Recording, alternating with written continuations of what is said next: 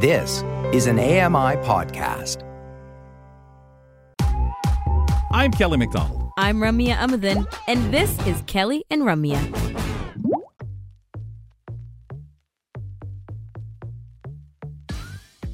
I know Christine gets really agitated around some of the subjectivity and, biases, as she says, that ChatGPT has with some of these words like cozy and breathtaking. But I actually just dive right into there. I take pictures of food and then I say, describe this in a very appetizing way, or tell me a story about the platter of food that this image contains. And it just goes on and makes everything sound so delectable. And then I start sending things to my friends. I don't know if it actually sounds that appetizing or looks that appetizing. Sometimes it's like, this is, what did it say, Kels? Chicken with seasoning on it. Yeah, with seasoning on it. I think it's the familiarity, right? Yeah. It's what people expect. If you, again, I go back to, this is not created to do description for blind people. It's created to look at something and then translate. And that's what we are asking it to do. Yes. Something. So therefore the default is, I'll describe it like you reading your audio. Exactly. Oh, the fun you can have with the entertainment side of it. Oh, man. And we know that's what a writer would choose to do with it. If I want this describe this plate because I'm putting this into my book. Okay, let's use the great words. Makes for a good Instagram post. That's for sure. Well, make this something for a book. The intro for a chapter. Folks, it's time as we gather. Speaking of conversations, thinking of description, it's time for the weekly roundtable. Isn't it convenient that we have a round table? Well, it's actually oval. Just say it. The blind guy feels it now, goes, well, I don't know. Well, I guess it is oval. Kind of oval. Every Thursday, we do this open conversation. I facilitate by gathering a few things together, invite Ramya and our guest of the week to join us to have a chat. Friend of the show, Mark Phoenix, is back with us. Mark, often on the show, you hear him filling in when Bill's away, and it's so wonderful, Mark, to have you back on board with us, pal. Oh, it's always wonderful to be here to cause some trouble and give you some headaches. Well, we know there's so much going on in the world. Let's see what kinds of things we can get into today and what pots we can stir. A new report says that vehicle crashes and fatalities in the U.S. has for young drivers has actually fallen dramatically. The nonprofit group Governors Highway Association says looking at statistics from 2021 and 2022, fatal crashes involving drivers under 21 years old have fallen by 38%, and deaths of young drivers have dropped even more, by about 45%. For drivers 21 and older, fatal crash and deaths rose during that period. The report acknowledges that young people are driving less than they were 20 years ago, but it highlights several other reasons for the decreasing numbers, such as state programs that phase in driving privileges and often ban certain activities like driving at night or with young peers, and making driver's ed available to everyone. I'm Donna Warder.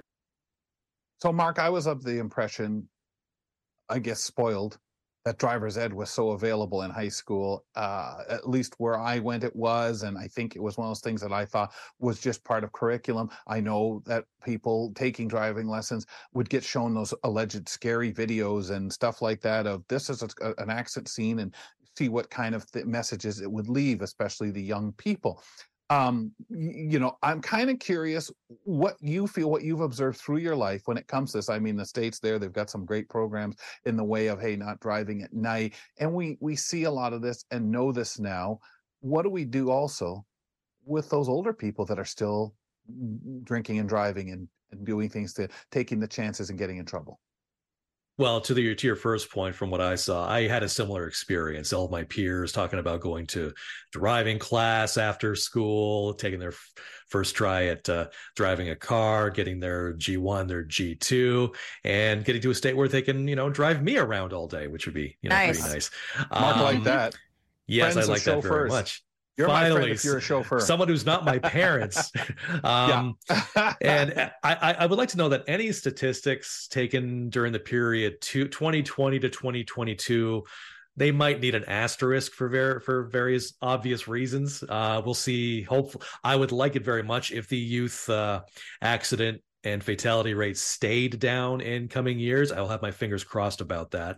As for older drivers who continue to insist on driving in an altered state, as for what can be done, There are laws on the books in many places, and they just need to be enforced. I know when I lived in Toronto until recently, one major problem was that traffic enforcement had basically stopped. And for a while, people were all but racing on the main highways at night. Yes. So a lot of it's just keeping an eye out, reporting if you spot someone weaving. And for someone who just absolutely insists on doing it, driving is a privilege. It's not a right. And that privilege can be revoked if you prove to be dangerous at the wheel. And that's something that unfortunately has to happen. Now, it's tricky given that in a lot of places, if you can't drive, you can't get around. That's right. You might have to make some friends real quick who are willing to carpool with you if you manage to, get your privilege revoked for being the last person who should be at the wheel. The Don Valley racetrack you refer to. I remember these races that would be on there, and it'd be just absolute incredible. Ramya, from your peers in school, obviously inner city too, a little bit different. And I always think of that when I hear less people are driving. That's kind of what I thought of. I like the fact that they were saying young people can't drive younger people around down there in the States. A little fast forward from Mark and I kind of in our time thinking, or mine, then Mark's time. How was it? Did you pay any attention to this kind of thing? And what impressions did you have of friends, younger people driving? I think there was this strange kind of limbo that I think people my age, or as I started to notice, like younger people from me, because around my time it was the same thing. People were taking driver's lessons. People were very serious about getting their G1 when at the earliest possible convenience, right? And wasn't there some kind of law change, at least in Ontario, where they had moved it from 18 to 16, or you could, drive with the G1? There was something that was going on that affected timing. I think it was. You're talking about you could get it, but that you had to wait a year or something for to the then next. Go for, but if you got your G1 at this time, super highways. You turn 16, get your G1, and be able to qualify for G2 the next year or something like that with driver's ed. So anyway, there was something that was going on where people were so serious about getting their driver's license as soon as possible, as soon as conveniently or financially or otherwise possible for them. But then around my brother's age, and he's born 2001, there was a slowdown of people wanting to get their driver's license as soon as possible. I think the priority of becoming a driver was starting to shift. I don't know what the reason around that was, or reasons. Maybe it was just more financial, like who's affording a car right now, so what's the point of getting it? Or that it was more normalized to commute, and people were either living closer to the things like that, the places where they needed to go, school and home. I'll just live right there and not necessarily need a car. But these discussions were becoming way more nuanced, and it wasn't just this given that you were going to start driving as soon as you could start driving. I also wonder how much people just made other things priority, such as stereo equipment, such as tuition, things that they just said, I don't want to be in Where debt do you want to put your money? This is something I want. And we know, Mark, we've heard now that there are so many young people. When I say young, I'm talking kids under 10 that are making money doing things on the internet and things like that they're able to do, where we had kids running and delivering newspapers. They're finding that digital way now. Yes, they are, designing websites. There's some people getting into crypto, becoming, junior YouTube and TikTok stars. There are ways to pull in some money and save your pennies for, another day. And if you live in a big city with a decent transit system, you don't need to put that money toward a car. You can put it toward other things. Or if you're planning to move to a city with a decent transit system, when you go to post-secondary education or you move away to start your own career in life, depending where you go, you might not have to buy a car, or you could be like me and move to a place where there is no public transit, and either you have a vehicle or you need to get one. But yeah, if you're getting started making money early on, you can sock a bunch away. They can give you a pretty decent head start coming out of school. Just other priorities. I think that's where, as Ramya speaks of that time, 20 years ago. Next thing, guys, the official opposition is attempting to have a House of Commons decision studied. It's an editorial decision, that is, of the CBC's. Even though its independence from government is enshrined in law, Toronto Metropolitan University journalism professor emeritus Paul Knox says the Tories are out of line. It's really offside for politicians to be questioning the judgment of journalists in terms of language in news stories. You know, particularly where the implication is that it is going to be a relevant factor in their votes and decisions about funding a public broadcaster.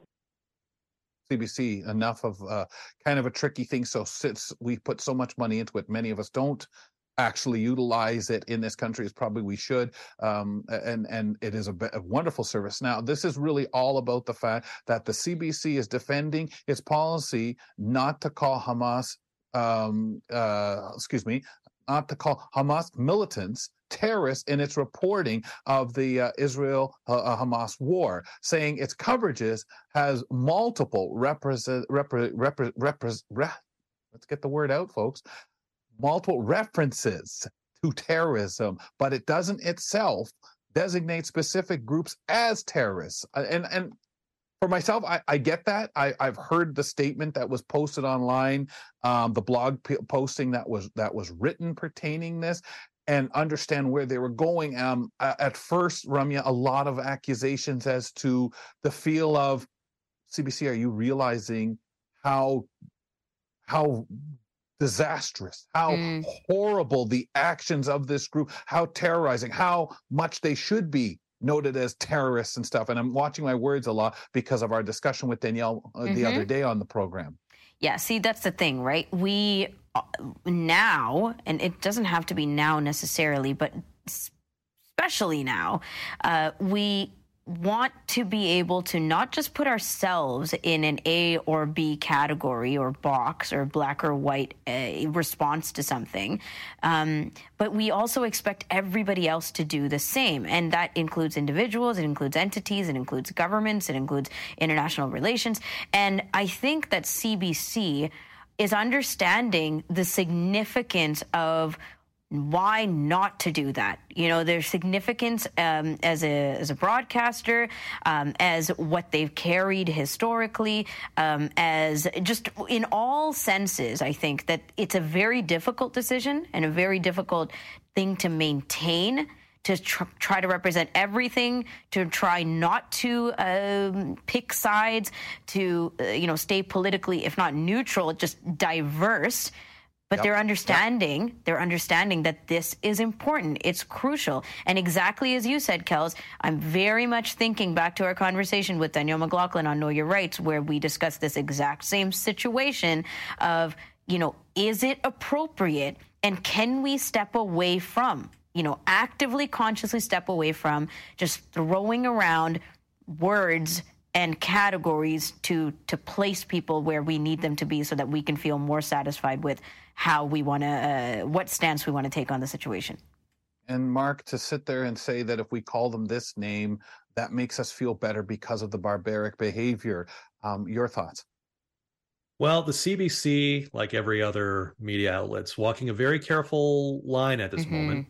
And for, either the government or the opposition to lay some pressure on over this is highly this is squarely in the realm of journalism. How do you describe an armed group? Do you use one word or another? For the government, for the opposition to try to bring pressure to bear about the use of the term is, to me, well outside of bounds. The CBC isn't doing something egregious here by trying to be careful with their language. It's a news outlet. It's the public broadcaster. They have to be careful with how they describe organizations and individuals.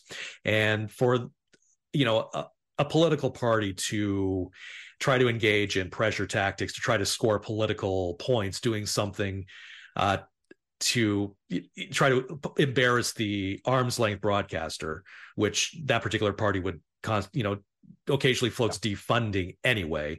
I guess is the kind of typical behavior you can expect from Parliament. This is the kind of, thing that happens. But it's important that CBC sets standards and adheres to those standards and is held accountable to those standards in some manner, but in an impartial manner. in a manner that they're answerable to the whole of Parliament and not just whichever party wants to throw brickbats at a given time over a current controversial conflict. Yep. And us, it's our tax money. Guys in the control room, I want to skip down to the fourth item. So we'll just go down to this one here with a new study has found that a couple extra minutes to snooze may not quite be what you need. Hitting the snooze button? You may want to think twice after learning the results of 2 studies. They found regular snoozers may not feel any less drowsy and that they may not sleep as deeply as they could if they didn't hit the button so often. Snoozing didn't affect mood, nor did it appear to lead to cognitive impairment. But the study's authors say more research is needed there. Those who snooze tend to be evening types, and they get an average of 13 minutes less sleep than those who never snooze. Daria Albinger, ABC News. I'm a troublemaker that tries to enjoy my darn ball game, my hockey, my whatever. So, Mark, how does this fit your shoes? You can pry the snooze button from my cold, dead hands. I am a snoozer. I have no shame. I am an evening. Actually, the bit about snoozers being evening people is an interesting observation because both Deborah and I really are kind of more afternoon, evening people, partly because we're an hour and a half in the future from the rest of you in Ontario, further ahead from the rest of the country. But also, it just tends to be where our systems settle. Like we are kind of afternoon, evening people. Other people are morning people who pop awake the second a single photon of sunlight hits their eyelids. Right. I mean, there's 8 billion of us. We have, there's a diversity of circadian rhythms among us. It is interesting that snoozers apparently get a little less sleep because I guess that's shocked. Wow. You try to, I guess, maybe trying to build in, I'll pop awake at this particular time, and you end up staying up a bit later because you think you have the extra time to cheat, and you actually don't. And there you are with only 5.5 hours of sleep, needing to hop in the car as soon as possible. Interesting study, anyway. Amuthan? But nonetheless. I know you're crying. Oh, so funny. Yeah, no, I didn't want to hear that I get less sleep because I snooze 17 times. That's pretty upsetting. But it is disruptive, I will say that. I don't feel more rested because I snooze. It's habitual to me. I can't stop it. Have fun with your alarm clock tomorrow as you're thinking about it, as you're hitting. We will. And hitting. Mark, thanks a lot, pal. Always a pleasure. Thank you, Kelly and Ramya, for having me on. As usual, Mark Phoenix, always enjoyable on the Roundtable. Lots of great perspective that we get here as much as we can. We will return. We will ladies and return. gentlemen, Roundtable once a week here on the program on Thursday. Sorry, Ramya, were you going to say something? Yeah, I was just going to tell people that we will be back to wrap up the show, tell you a little bit more about the internet, and give you a preview of what's coming up tomorrow on Now with Dave Brown. We'll be back. We'll be back with more of Kelly and Ramya after this short break.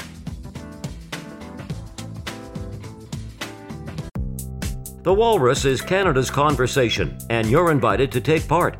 Download AMI's Voices of the Walrus, where professional narrators read selected articles from the magazine. Available wherever you download your AMI podcasts.